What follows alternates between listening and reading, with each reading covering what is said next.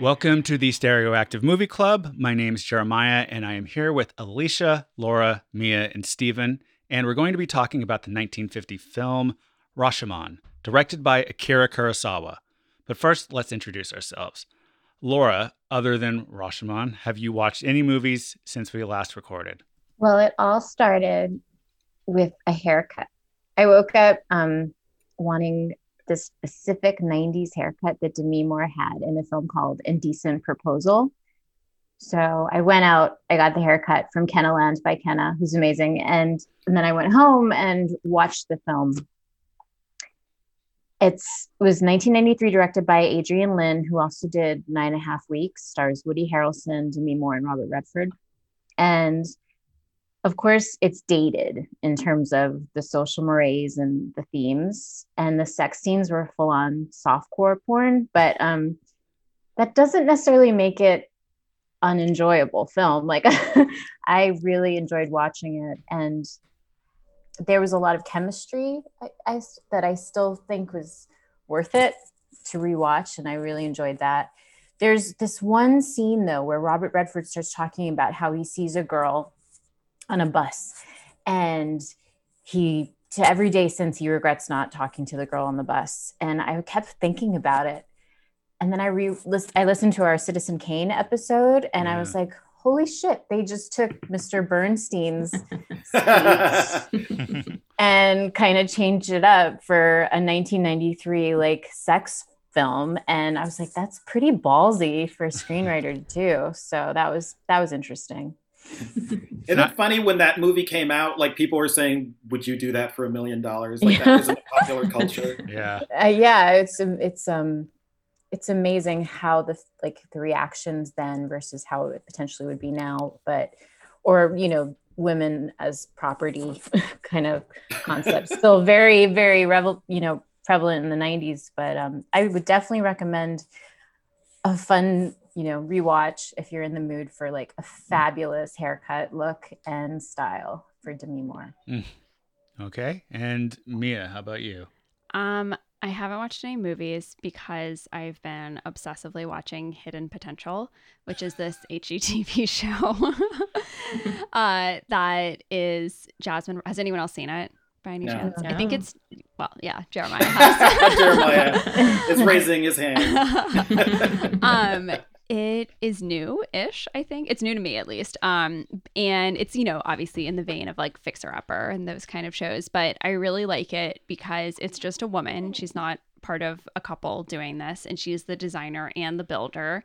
And really seems like she's actually knows what she's doing with like a drill and all of these things, as opposed to just like a lot of times in these shows, they have the stars do like one thing and then they just go off. But she seems like she really actually does this stuff and isn't just like performatively screwing something into a wall. But yeah, and the whole conceit of it is like houses in suburbia that all look the same. And she like paints the garage gray and it's different than all the other houses in the neighborhood suddenly. But it's really good. The episodes are short, which kind of makes me sad because I would actually watch longer episodes of these.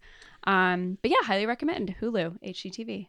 Okay. And so I saw Star Trek 3, The Search for Spock, which is kind of forgettable. I also watched Zack Snyder's Justice League, which I did not expect to watch, a 4-hour superhero movie. And I mean, it's better than what was in theaters, but that's faint praise because that was the most forgettable movie ever, maybe. I mean, it was entertaining, but I don't think it needed to be 4 hours for sure. And then I also, this morning, I watched Star Trek 4, The Voyage Home, because I'm on a kick. Wow. Neat. So, okay. the only Star Trek movie my mom likes, by the way. Steven, how about you? It was funny because last podcast, Laura had mentioned that she had watched Single, so it kind of got me on a kick to watch another 90s classic, which was Reality Bites. That was made in 1994, starring Ben Stiller, who also directed it, and Ethan Hawke, Winona Ryder, Steve Zahn, Jeanine Garofalo. It's a slice of life kind of thing. It takes place in Houston, which I guess I didn't really realize when I had seen it the first time around, but it was enjoyable. It's definitely a 90s movie with the haircuts and the attitudes, and I do remember seeing it and thinking like, Ethan Hawke's character was the guy that everybody wanted to be. And then later on, like when you watch it now, it's just like Ben Stiller's kind of a jerk, but he at least is more of a regular He has a guy. fucking job. Yeah, he does. And these other people are so insufferable. And maybe because I'm a lot older and I'm, when you watch it when you're in your 20s, you definitely think differently about that movie. But it was still enjoyable and it was kind of fun because I'd seen it in Italy with a bunch of my friends and we had never heard of the movie. We just knew it was an American movie, so we all went and saw it, and it was great. So That's awesome. You know, when I realized I was full on old was when I rewatched Say Anything, and I was like, I can't believe she's taking him to fucking England. Like, he's got no goals, no ambition, no job. Like, what a bad decision. Anyway. Oh, yeah. Same, yeah, with Troy. Yeah, Troy like, in that wow. movie, you're just like, he is so insufferable. He's just like the just well-actually go buy your guy. no soul bought conversation somewhere else. Take it's Go insufferable. work And at. Sorry. and Very Steve different. Zahn was like, I didn't even know why he was even in the movie. He didn't really do much. He's in But that anyway. movie? Because Yes. he was the coming out scene. So. Yeah, but he was barely in it. He had like I don't know. I felt like Janine Garofalo also wasn't in it that much, but she at least like made a presence known. But he was kind of forgettable. But anyway, Definitely. And Alicia, how about you? I watched Minari and Promising Young Woman this week, and I really liked Minari. It was really good and just really heartfelt and funny too. And I liked it a lot. And Promising Young Woman was like, it probably deserves its own podcast. There's a lot going on there. I liked the concept a lot, but I have some questions about the execution. I thought there were some weird little things in there that anyway, just had me kind of like questioning, taking me out of the disbelief, the suspension of disbelief. Yeah. So, but otherwise, I thought the acting and everything was good. And those are the two that I watched. You can listen to me talk about Promising Young Woman on one of Jeremiah's other podcasts. What's it called? It's called Breakthrough Radio Weekly. And where can the people hear it? At btrtoday.com/listen/BTR Weekly. There you go. Yeah. Yeah, it's my first podcast thing, and I've been avoiding it. you should 'cause watch it. I'm- It's not bad. I just wanted to be emotionally prepared. It looks Yeah. great, and I've just been. It's I'm not. going to do it. Sorry, I'm ready. It's not as intense as you would think it would be from the trailer, especially. The trailer makes it look like this high octane thriller, Mhm. almost action movie, revenge thing, and it's really not that. It's got a completely different vibe than the trailer leads you to believe. And that was like a lot of what our discussion was Yeah. about the expectations set for that movie were kind of way off. And if you can just take it sort of as its own thing, I think it would be so much better. But it's just like you got to get over what you think it's going to be because it's not that. I've seen a lot of think pieces by writers that I respect that I have avoided, but Mhm. the key word is triggering. So I've just been Yeah. trying to wrap my head around that Right. before I watch it. Well, also I was reading some review of it and it's supposed to be a dark comedy. I really didn't find it funny at all. Like I did not find anything funny about it. It was like a stressful watch the whole way through. Maybe that's just, it was written and directed by a woman. So I would think that it wouldn't just be me as a woman experiencing it that way, but I just didn't find it comic at all.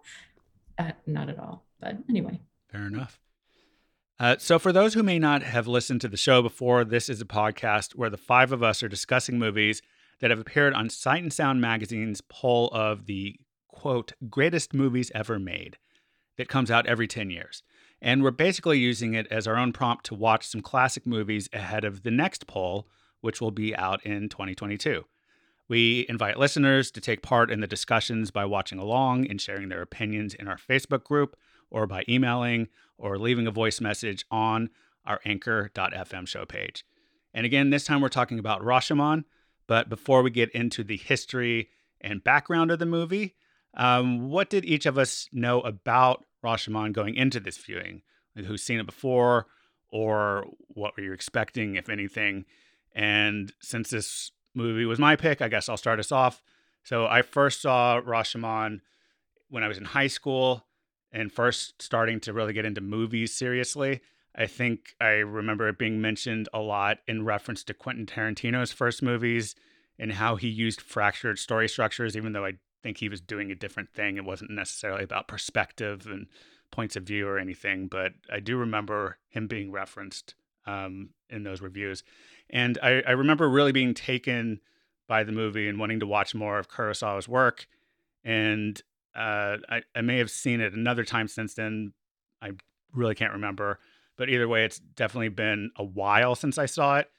And basically, I picked this movie because it had been so long since I saw it, and I'd already wanted to rewatch it recently.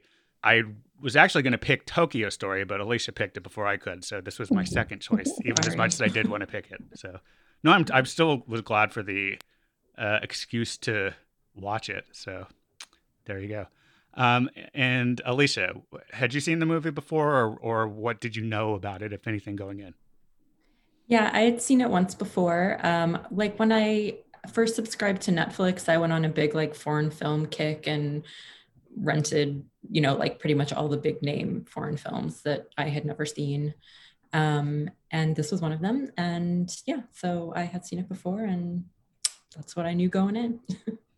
Okay. And Mia, did you know anything about the movie? I had never seen it before. I didn't even Google it before we watched it, so I went in totally cold. Okay. Did you not even know like the concept of the different? Literally nothing. Okay. And Steven? Yeah, I had watched this movie probably 20 years ago. And it was mainly because it's been referenced so much in TV shows as, they describe, this episode is like Rashomon, or it's Rashomon-like. So I knew that it was like varying perspectives of the same story. So I wanted to watch it to get some sort of context for what they were talking about. So I have seen it before. And I definitely got a lot more out of it this time around than I did the first time I'd seen it, since I kind of let it wash over me. But yeah, so I'd seen it before. And Laura, how about you? I watched Seven Samurai in high school film class, and I obviously heard of Akira Kurosawa because I worked at Scarecrow Video, and it was alphabetized by director, so he had a huge section, and a lot of people were really obsessed with this film. But this movie I never watched before. Okay, and so about the movie, as I mentioned in our Citizen Kane episode, as I was first seriously getting into movies, I got this book called The Ultimate Encyclopedia of the Movies. And other than hearing about Rashomon in relation to Tarantino, as I mentioned before, this book is probably where I first really learned much else about the movie. So I wanted to read the entry on it from the book. Set in 11th century Japan, Rashomon is the story of the rape of a nobleman's wife by a bandit in the forest, the death of her husband, and the woodcutter who witnessed the incident.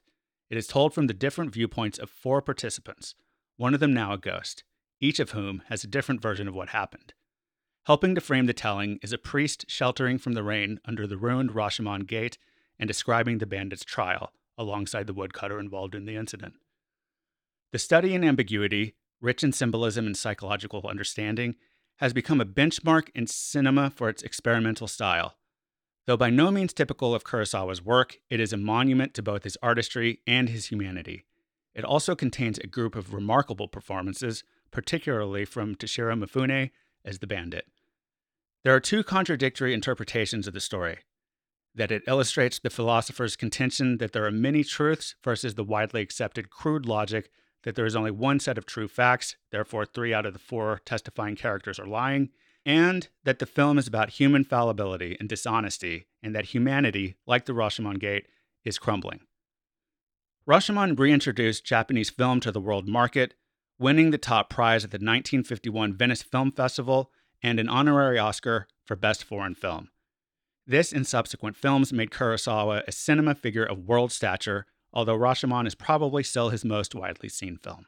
And for our purposes, though the film has made Sight and Sound magazine's critics' poll of the greatest films ever made, it's never been in the top 10 or one of the first runners-up, which surprised me, but it has been in the top 10 of the director's poll twice. It was number 10 in 1992, and it was number 9 in 2002. And for a bit of context about what movies were popular here, when Rashomon arrived in the United States in 1951, An American in Paris won Best Picture at the Oscars, while George Stevens won Best Director for A Place in the Sun. And that's a movie that Alicia mentioned in a recent episode, so I thought that was worth citing. And MGM's Quo Vadis a historical epic set in the Roman Empire, was the highest grossing movie in North America. Kind of similar to when we spoke about Tokyo Story last time, and The Robe was like the big popular movie of that year when that movie was out in Japan. And for some further historical context, apparently the movie did well in Japan, but Japanese critics weren't into it as much. So when it ended up being well received in the West, many of them assumed it was because of the film's Western influences, which is maybe something we'll get into a little bit in our discussion. And why don't we go ahead and start off by getting everyone's first reactions to watching it for the podcast. 3 of us have seen it before, and did it meet your expectations if you hadn't seen it before? Did it live up to the memories of it if you had? And Alicia, do you want to start us off? Sure. Yeah, I like this movie. And I, to be honest, my memory of it was pretty foggy. Sometimes that happens to me with black and white movies. I'm kind of embarrassed to say, but yeah, I like this movie. I like the concept. I think it's a cool concept. And so, yeah, it did live up to my expectations of it, because my expectations were pretty, as I said, pretty blurry. And Stephen, how about you? Yeah, it did live up to my expectations. I did see it, like I said, about 20 years ago. I remembered it being a lot more like action oriented and less cerebral. So this time around, I actually was paying attention more to the performances, and the final story actually was a little bit more nuanced than I had remembered it. I thought like the woman character was a lot worse. Like she came off a lot worse the first time I had seen it, and then this time she was a lot more. It was a little bit more gray. Instead of it just being like one side or the other. But overall, yeah, it was really great. I really enjoyed it. So as the third person who'd seen the movie before, I'll say that I remembered like kind of the visual aesthetic of the movie more than I remembered anything other than the basic form of it and like the concept of it, which is so well known, especially as Stephen was pointing out. It's like been imitated so often. But I'd kind of forgotten the particulars of it because it had been so long. And that said, though, like a lot of what I remembered about it definitely lived up to it. It's such like I think a striking visual movie in the way he moves the camera and follows these characters and tells the story, that all that like kind of lived up to what I did remember. And then the stuff that I kind of filled back in from having forgotten was kind of just as impressive as the first time I saw it, I thought. And then Laura or Mia, does one of you want to take it first as the people who hadn't seen the movie before? I'm curious what you all thought. Well, the way the story was told, I thought was really cool. I have to say the film didn't sit well with me. It took me a while to figure out why, which we can go into later. But overall, the film, in terms of filmmaking, I was struck by the use of light within each shot, and I was really impressed by the fight and action sequences and the movement of the actors in each scene. I felt the movement of the actors really took me through a film that I genuinely didn't like, and made it something experientially that I enjoyed on some level. Mm-hmm. And Mia? Yeah, I thought I went into it with no expectations, but I thought it was a very classic movie in that, like, about, I don't know, halfway through, I was like, wow, this could have come out last year, 10 years ago. If you told me this was like a new indie film from Japan, I totally would have believed it. So I thought that was cool that, like, even though this is a 71-year-old movie, that it still felt really fresh. And like the story was really interesting with the different perspectives and definitely made me think a lot. And I think especially comparing it to Tokyo Story, it was just such a different movie. I actually think out of all the movies we've watched so far for the podcast, this was the most just straightforward in a way of like, there's action, there's this, okay, it's over, even though you're left with all these questions. But yeah, I thought it was like a solid film for sure. Stephen, I'm curious, since you mentioned being familiar with the kind of trope of what Rashomon is as like a story archetype, at least since it first premiered, and it seemed like you were familiar with other things, especially television, I think you said, that have imitated its form. I'm curious, like, did that seem to take anything away from you, because even as we've talked about in the few episodes of the podcast we've done at this point, like when you go back to the thing that was the originator of a lot of stuff you've seen since then, but you didn't see that first thing, like sometimes it can not live up because you've seen all the imitations first. So I'm curious how that sat for you. I thought the storytelling was done in a way that it hadn't been duplicated, I guess, in a lot of the other things that I had watched that kind of followed that same format. So I feel like it was just more than a movie that just told things from different perspectives. There was definitely just more of an interest level for me just to see where the story was going to go. And it was fascinating that you would ask that question about, which you'll talk about later, about like, is it more of a mystery, or is it just a story that's being told? And from that perspective, there was a little bit more added to it in that way. Well, why don't we go ahead and get to that question then? So my question for the group on this movie, since it was my pick, was that one thing that comes up with the movie is that some people take it as a study of ambiguity, while others tend to see it more as a puzzle that they need to solve. And personally, I think trying to solve it sort of defeats the purpose of what Kurosawa was going for. But I was curious what everyone here thinks.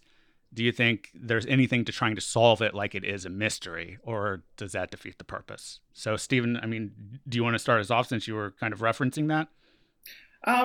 Yeah, I mean, because I'd watched it through, I watched it maybe 2.5 times because I watched it a little bit again after you had asked that question. And yeah, like when you approach it in a different way, if it's a mystery to be solved, you sort of look for pieces of information throughout that to see if it supports being a mystery, and you're never really sure what happened. And at the end of the movie, you're never really sure what happened, but there's certain pieces that kind of fit together. It's sort of like, when you saw the bystander, when the medium was talking with the dead guy, you see his reactions. So then you start to wonder, like, does he know more than he's letting on, or just some of the stories that were told with the other people's perspectives, or just some of the details that you see, you start to wonder, like, we're not hearing everything, but once you start hearing their stories, it sort of fits together. So it's just a different way of approaching it. And I think that maybe if you watch it twice, you'll get more out of it. Maybe if you watch it the first time just to see it, and then the second time as if it's a mystery, you still get something out of it, I think. Right. And anybody else?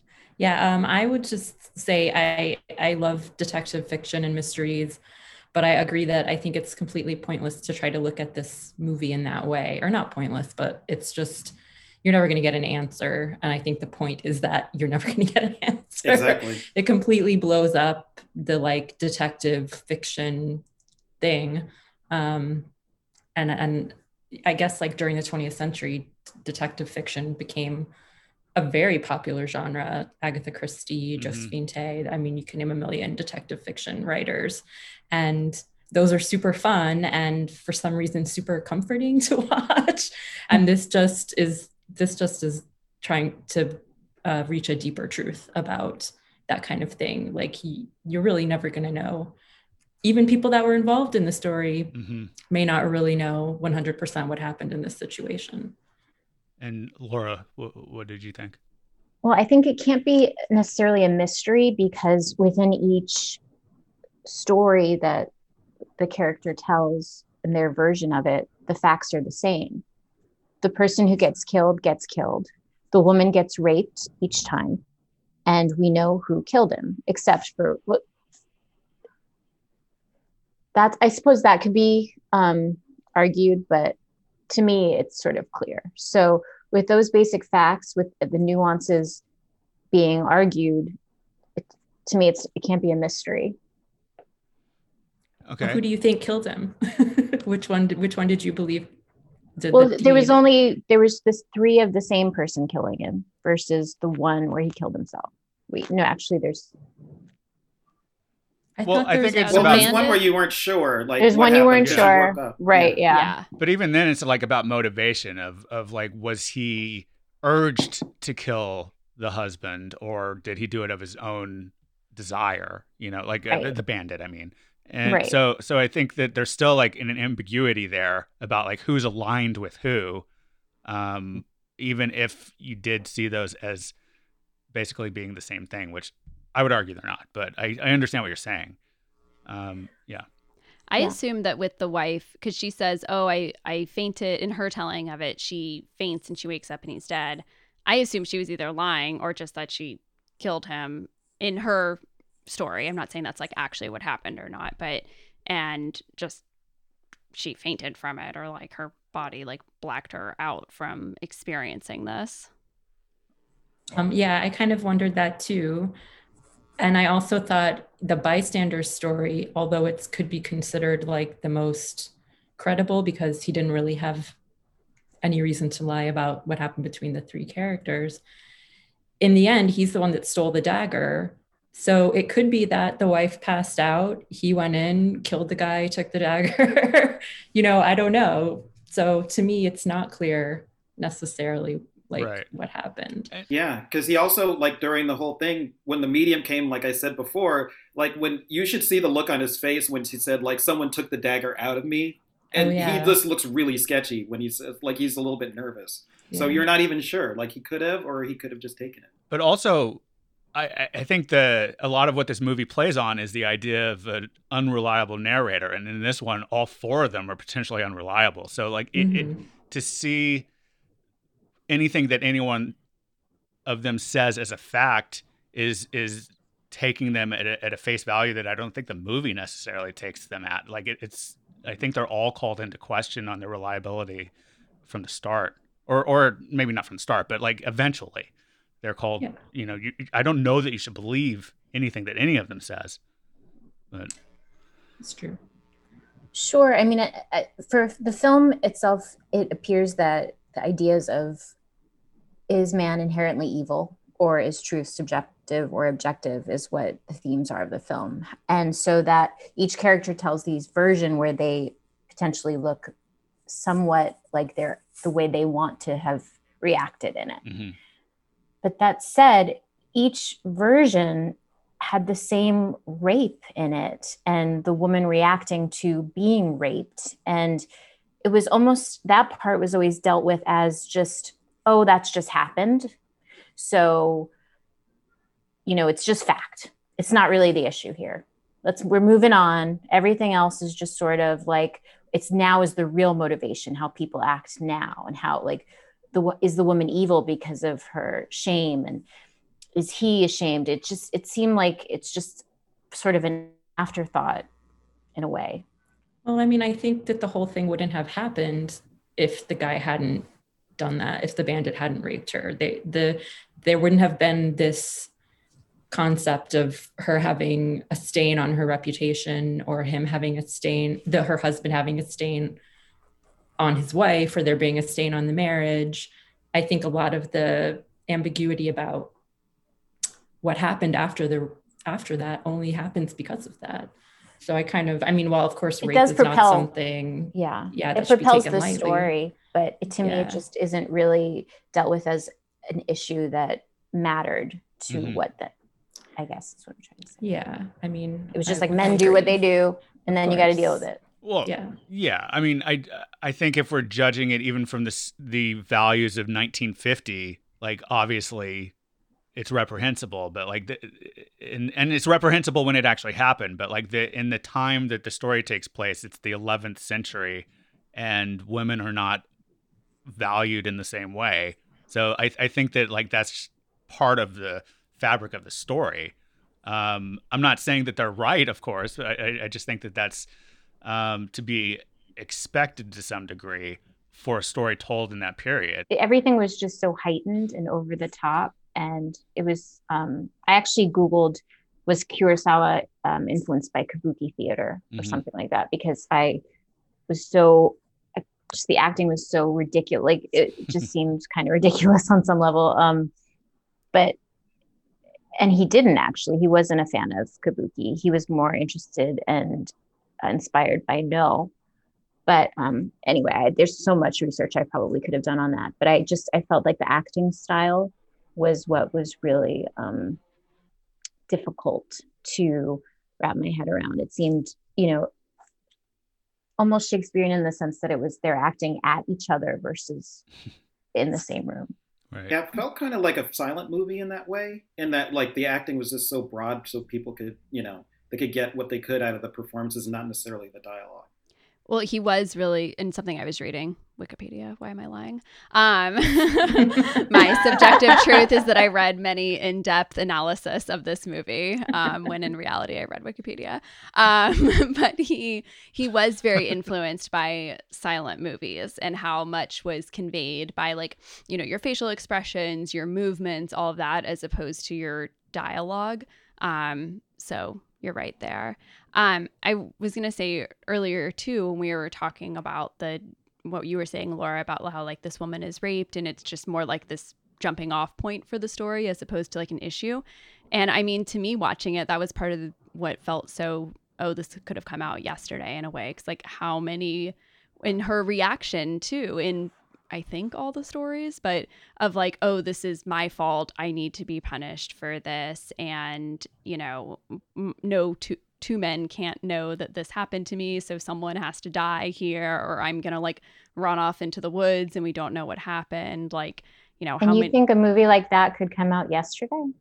I think in real life, it could come out yesterday. How many? No, I mean, yes, real life. Yeah. Yeah. I just don't think a film would be made could potentially be made personally. Well, I mean, I think if know. you're It's setting hard to it say. in that Yeah. era, you probably, Yeah. not that I would want Oh. to see that. Yeah. Not like, but- sorry, I didn't mean like a modern movie, but I mean like, I see. yeah, A like modern story. a modern story. Right. Yeah. Okay. But I was just but I thinking. do feel like it feels very modern because I think, you know, look around the world and look at how many women are not believed for experiences that happen to them, or they don't report it for a variety of reasons. And so it doesn't get involved in the justice system, or the justice system doesn't believe it even after it has been reported.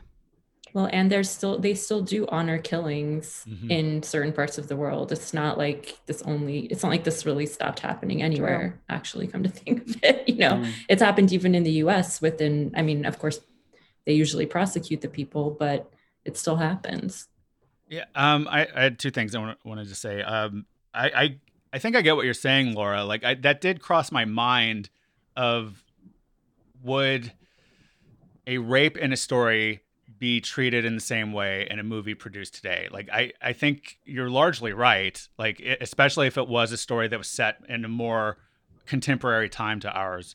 I think that like there have been movies that have been out that get criticized for using a rape as a plot device without really like getting into the ramifications of that's something that has started to happen in more recent years, whereas it was like more prevalent like just 5, 10, 20 years ago for a movie to just like be like, here's a rape all of a sudden, and it'd be just this very casual part of a movie. Like, it's fucking Revenge of the Nerds, there's a rape in Right. it, you know? Yeah.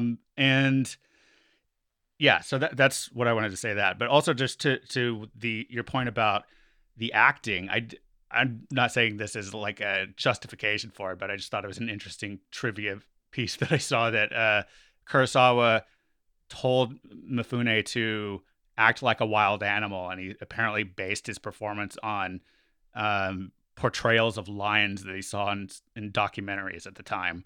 Mhm. So I don't That's know. interesting. Yes. Wow.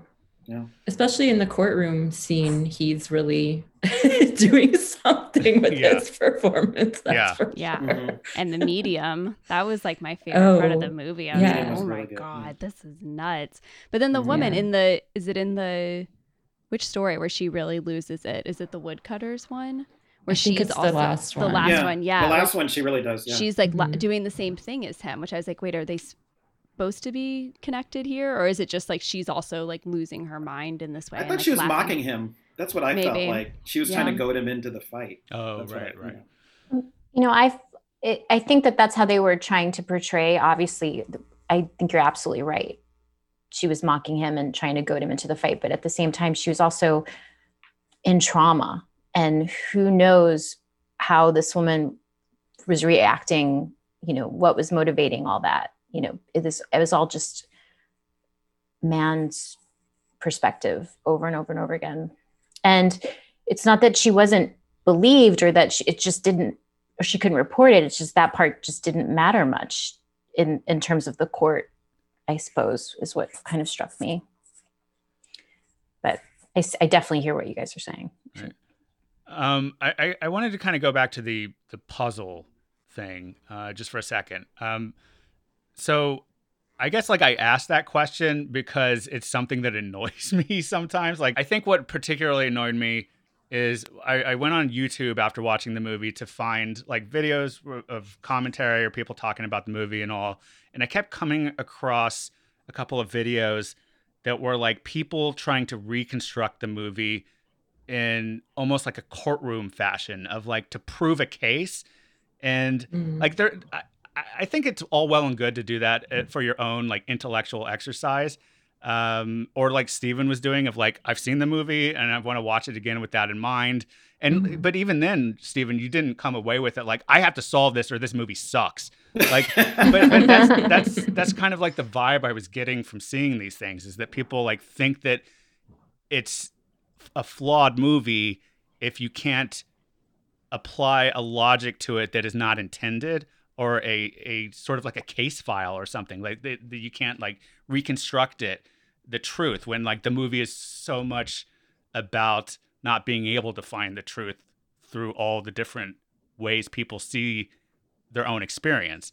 So, and it just then got me thinking about like other things in like pop culture that annoy me. Like I was telling Mia earlier about this, I mean, related to this though, like there's this website or web series called CinemaSins where like their whole deal is that they just like rip a movie apart for every continuity error or logic plot hole thing, not stopping to like look at the movie as a whole. They just like quantify a movie as like the mistakes they made. And that sounds like some sort of sexual thrill. I mean, that they're getting from it. But it's just like this like wrong-headed approach to me to like enjoying or just consuming a work of art or entertainment for that matter. And so I guess that's what made me want to ask the question, but like I'm glad that the answers didn't all necessarily go there. Like I thought it was more interesting to hear what you guys had to say about it than just whatever I'm saying now. well, something else that I was thinking too is, you know, the trial never concludes. We never find out, like whoever the judge or the jury, they never render a verdict, which Alicia, when you were talking about like detective stories and things like that, you know, it usually is like, okay, either the like, you know, wizard detective person figures it out or there's a trial, and like whether the decision that's made is right or wrong, but like, you know, people look at the facts and make a decision. But in this, that's never done. So have assumed from that the director didn't want it to be solved. It is supposed to be ambiguous. Well, I think that goes straight to the fact that we never see or hear the judge that they're giving this testimony to. They're talking to us. So it's like they're asking us to make the judgment on or Kurosawa is, I guess, right? So sure. That's my interpretation of it. Yeah. But, and if they had a verdict, I guess you could go back and really see, is the guy guilty? Is he not guilty? And that would have made it a different story completely, which I don't think he wanted to tell. Did anyone think about this movie in the context of like our justice system today at all? It had me thinking about that too, because like there are people who think that a trial gives you the truth, and like if somebody's found guilty, they're guilty, and that's it. Meanwhile, there are people who are on death row who are then found to be innocent and get out of prison, and like it just had me thinking about the fact that our justice system can't even account for this. Like in the 21st century, 1,000 years ago, like I mean, because humans are inherently flawed, their truth is all subjective. So. Yeah, it's all subjective, and you can't kind of know what happened. The only person who's going to know what happened are the people who are there, but they're still going to color it with their own experience and interpretation of what other people were doing and all that. And it also had me thinking about our current culture of like having two silos of information connected to two political parties and that sort of thing. Like I was curious if that was something that anyone else had kind of thought of while watching the movie. Yeah, well, I think it does, like what you said about the justice system. It's like everything's subjective, and it just boils down to like if the person is believable and an honorable person. And you do at first believe the guy who was the witness until you find out that he stole the dagger at the end. Then you're like, it brings into question everything else that he had said, because he was the one that you felt like was telling the truth and being honest. But, you know, in regards to the other stories that were told where everybody had an agenda, all of a sudden he has one and it completely changes everything. So yeah, it did make me think of the justice system and how that happens. And, you know, it depends on who you feel like is going to tell the story that you want to hear, you know? Yeah, I was just going to say, in terms of the justice system, it's obviously flawed. And this definitely completely relates to that. But I do think there's not a much better system that we could have. I mean, there are improvements that could be made to the current system 100%. But I don't know. I don't think you can ever 100%. There's no way, unless there's video cameras running all the time from every different angle, you know, everywhere in the world. There's no way that we can ever, you know, get its definitive 100% sure, true answer all the time. And so I think we just kind of do our best when it comes to that. You try to, if you're on a jury, you try to come in with an open mind, and hopefully you can do that. But in relation to like politics, you know, we're kind of lost right now. I don't know how. Yeah, I don't know. I didn't relate it to that, but it's troubling. It's definitely a troubling situation. Other than the woodcutter, and I guess the dead man, because like the bandit says that he murdered him, right? And then the wife also, well, she says she blacked out, and then the dead man, who does he say killed him? He said he killed himself. He said he killed himself. Yeah. Okay. So everyone basically incriminates themselves other than the woodcutter. Right. Yeah. So I just thought that was interesting too, because it's like, you know, normally, like, because the way I was thinking about it when I was watching this was like, we each have our own truth of the world, and we usually through that perspective are like elevating ourselves, or, you know, just whatever, you're trying to make yourself look the best, whether you're consciously doing that or not. And you know, every piece of information that you're taking in is reinforcing your worldview of yourself and then other things around you, which I thought a lot about, like the misinformation today when I was watching this, of just like, oh, if something comes in that contradicts your worldview, you just don't even absorb it. Like you just spit it back out and you're like, well, no, that can't be true. But with this, it's like this twist that they put in where it's not like the wife isn't saying, I didn't do it. You know, to her, at least it's unclear who did this. She just woke up and it had happened. But, you know, the bandit like totally confesses, even though I guess in his defense, he says, I didn't mean to do it, or I didn't intend to do it, but he still did. And that's what's going to matter to the judge or the jury at the end of the day.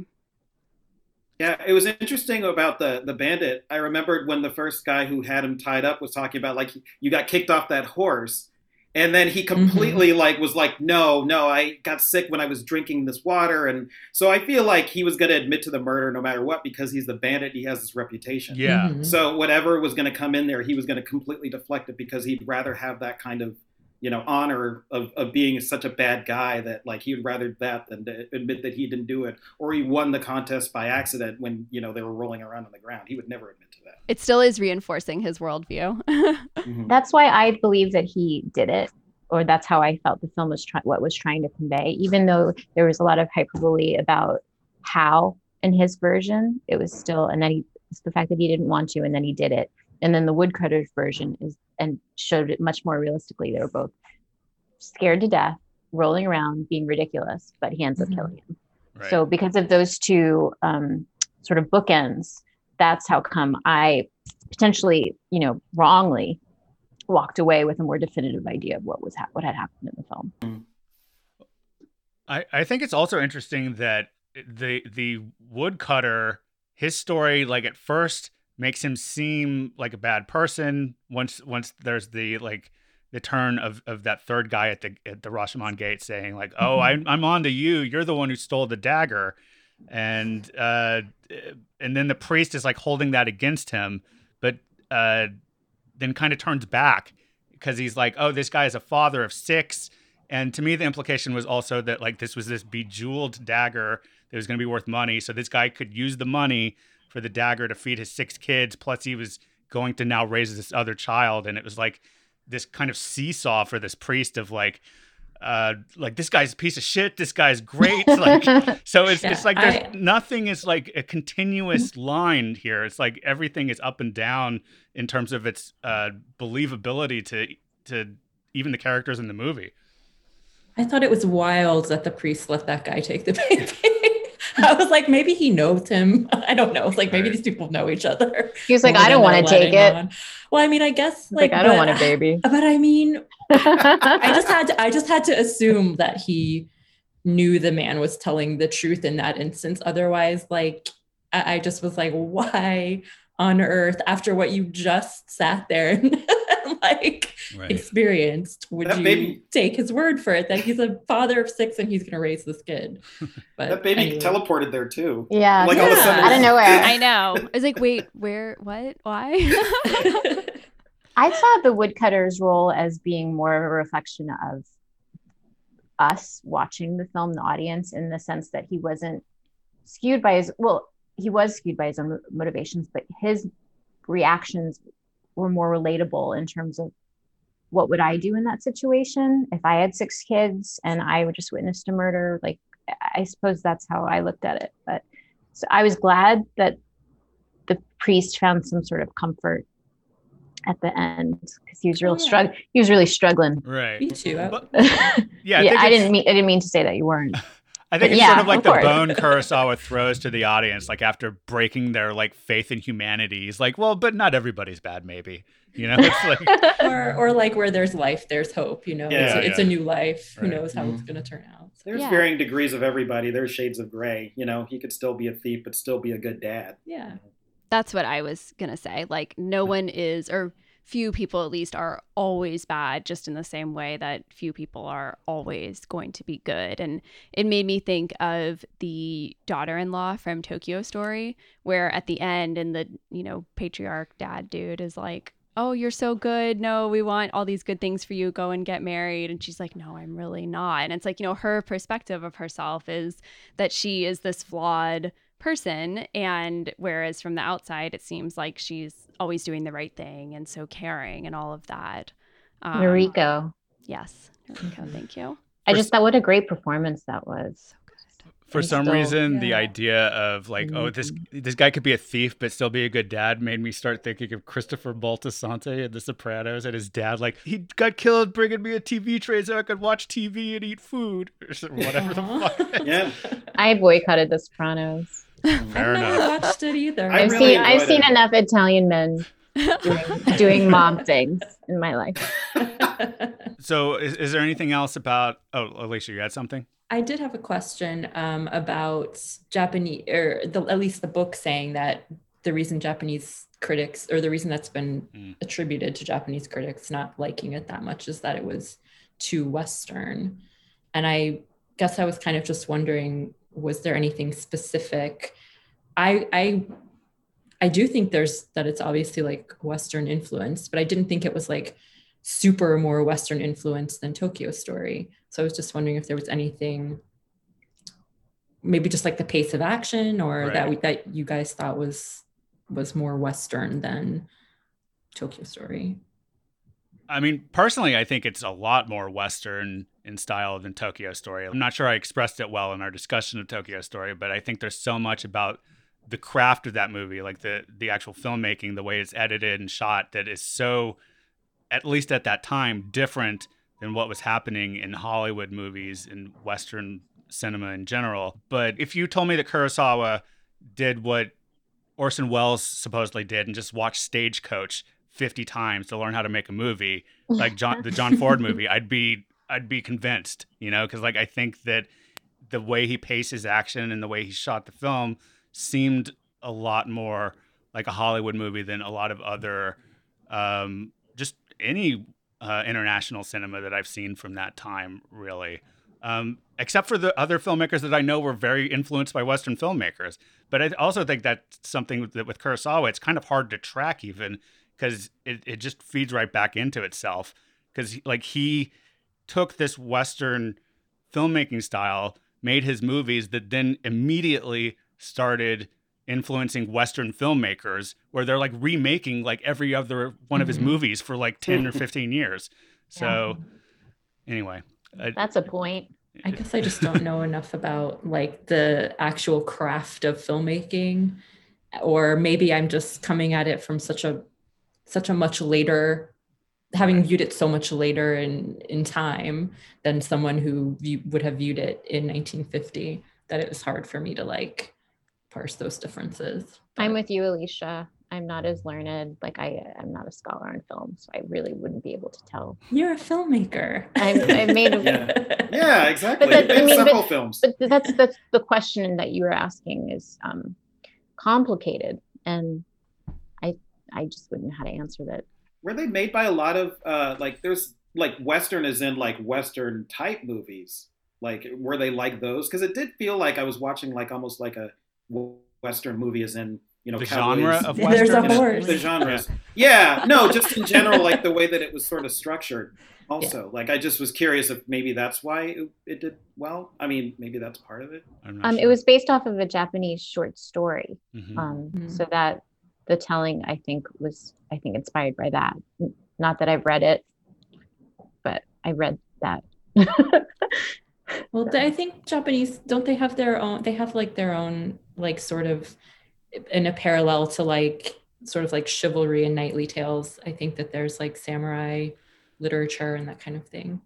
Yeah, I mean, I think that's why Kurosawa caught on and kept getting remade a lot, because like there's a lot of overlap or parallel between the supposed code of cowboys in the Old West and samurai, which he made quite a few samurai pictures, you know. But Mia, you had something you wanted to say? Yeah. I mean, it was sort of essentially that of just, to me, it didn't necessarily feel like a Japanese movie in the way that Tokyo Story did, where like so much of Tokyo Story, you're like seeing the homes. There's like these very specific, like, you know, they take off their shoes in the house, or like people's reactions to stuff was all things that we perhaps ignorantly chalked, but I think rightly so, chalked up to like Japanese culture.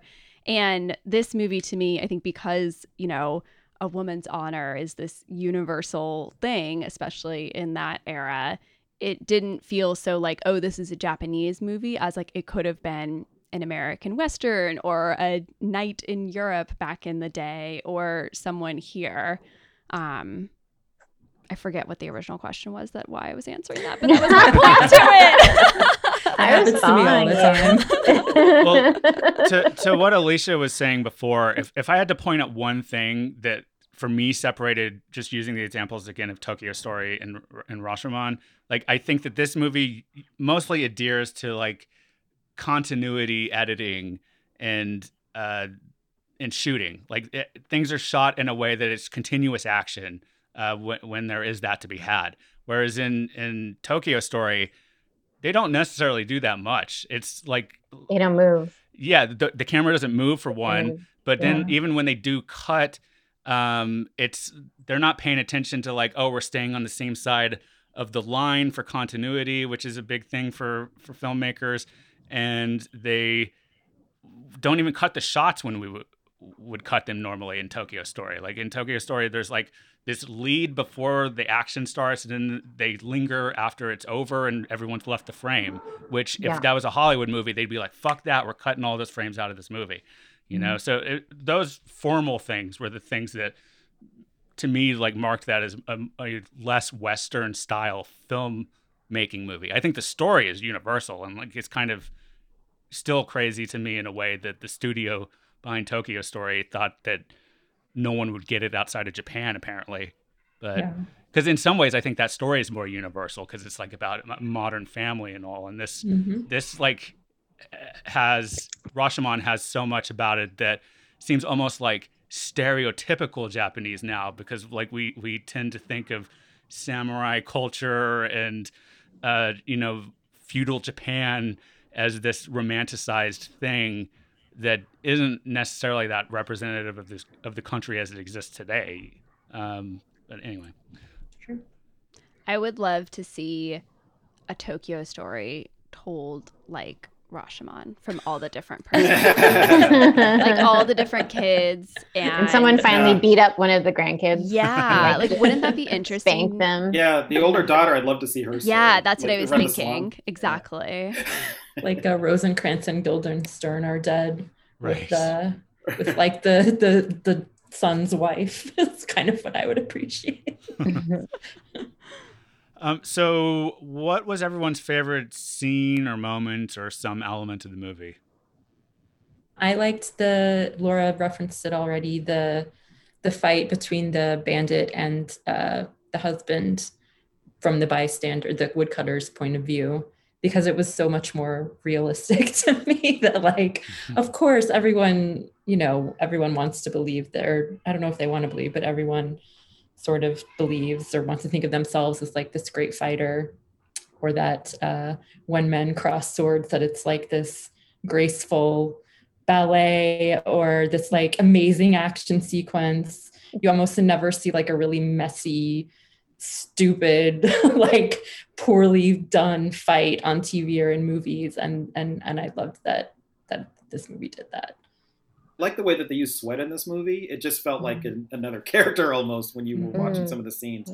But there was one part, I think it's when the wife was looking over the shoulder of the bandit, and you could see a close-up of her eye, and then you could see the sweat on her face. It just was like such a powerful thing to watch. And just in general, I liked her as a character. I felt like she was a little bit more nuanced, at least what we saw in all the different perspectives. I mentioned before, I just was really taken by the use of light throughout the film, and even though I can't recall a specific shot, I just remember really appreciating how specific and how it helped tell the story. Yeah, I like there was a part where they were when the trial was happening, and you could tell the sun was moving every time they would go back to, do another testimony. I thought that was really interesting. Well, and speaking of the sun and a specific use of light, I guess the movie is well known for. They say that it's the first movie where they pointed the camera at the sun. Those shots going up through the leaves, those shots are something that stuck with me for the last 20 years since I saw it. But I'm not even sure if they stuck with me because I remembered them my own self, or like that I read afterwards that people were so influenced by that and were like, oh, I can point a camera up. I didn't even think of that. But but that, and then like the performance of the medium, and the weirdness of how they do that with the voice and stuff, like those are the two things that stick out to me in the movie. I loved how they did that sort of matter of factly. There was no one who just didn't believe the medium. It's like, all right, we're in here. We're doing this. It's just an accepted thing. Yeah. That was I loved that. Yeah, the medium was my favorite part or a scene I really liked, at least. And yeah, I kind of had the same thing, because I was like, wait, a medium? Like, what is going to happen? Where is this going? And I just thought it, like, the voice was so cool. It really worked. And yeah, no one was like, wait a second, can we have a medium at a trial? Like, it was just like, yeah, of course, we have to hear from the dead man. Duh. He was sworn in like everybody else. So has the movie, as far as everyone's concerned, stood the test of time, or what do you, any thoughts on that? Yeah, they still employ it too. The Rashomon effect. They still the Taylor. Yeah. Mm-hmm. Absolutely. I mean, just because I didn't enjoy it doesn't mean I don't appreciate what the filmmaker did, and it was, it definitely stands the test of time. Mm-hmm. Yeah, I thought so too. Yeah, me too. Yeah, and obviously I think it's still influential. You could watch some random TV show sometimes and see them rip off the plot. So, Oh, yeah. Speaking of that, there's an episode of Star Trek: The Next Generation called, what is it called? I wrote it down. A Matter of Perspective, and that's what the episode is. It was like there was some explosion, and two of the characters were involved, and they tell the different stories. And based on what one of the characters is like, it could be plausible that he did this, but because he's a Starfleet officer, you're like, no, he couldn't have. So it's really interesting, though. All right, should we go to our bonus question? So I picked the bonus question this time around. So it is, which international or non-English language film is either your favorite or first made you want to explore more from that country or region? And anybody want to start us off? I can't remember if it's like the first one I saw, but it isn't, obviously, because it was made much later and I'd seen other foreign films. But one that really struck me was Volver, with Pedro Almodovar, if I'm pronouncing it correctly. Just because of the way that the story was told. It's in 2006, and it's also, it takes place in Spain. And it just wasn't Western at all. Like, just the way that they kind of unfolded the characters and the way that it was, the characters were all strong female characters. So I just really got a lot out of that. I haven't explored much in Spain after that, but it really struck me, and it was just different. Alicia? Yeah, I had a hard time like remembering the first foreign or international film that I'd seen, but I did post in the Facebook group. The first one I remember really like personally wanting to go see in the movie theater was Amélie, the French film that came out, I think 2000 or 2001 with Audrey Tautou.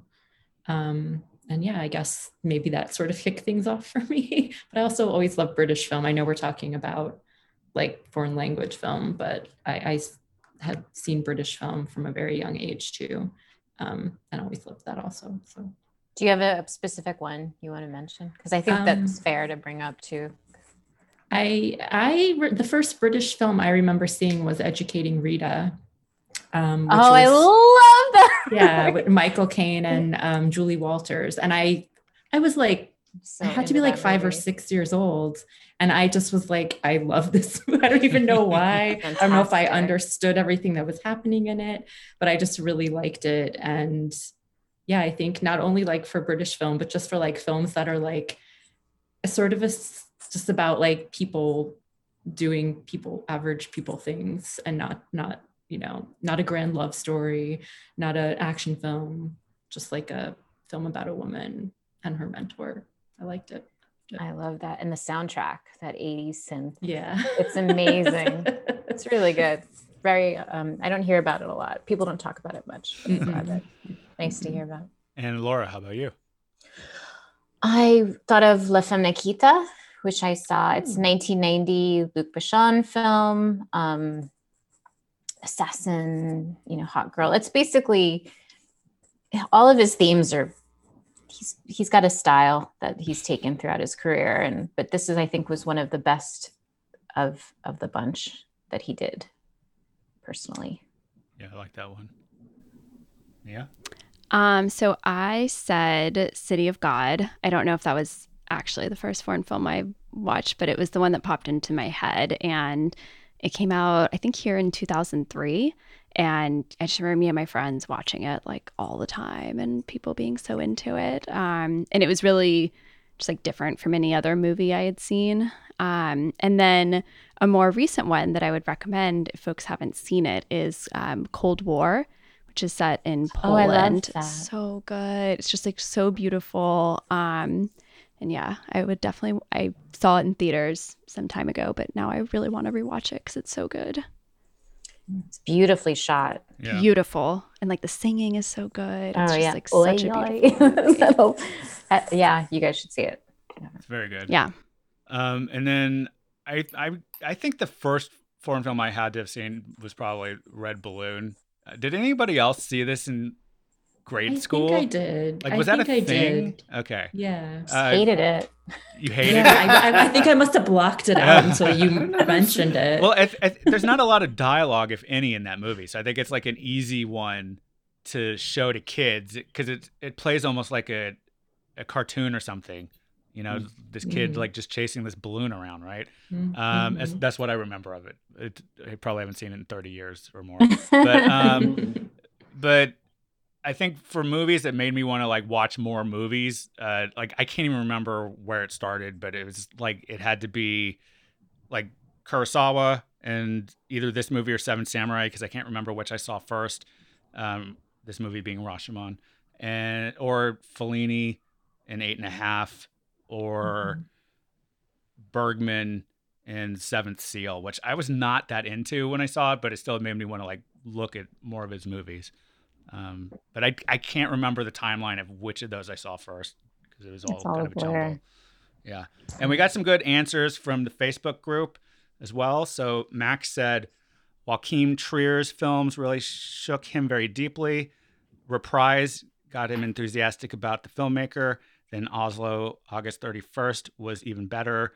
It was one of the most affecting films he's ever seen. But it just totally devastated him, and it was so deeply sad and beautiful. I haven't seen any of those movies, so I'm curious about those. I haven't either. Yeah, me neither. I've heard of Oslo, August 31st, and Reprise, but I don't even know what they're about, really.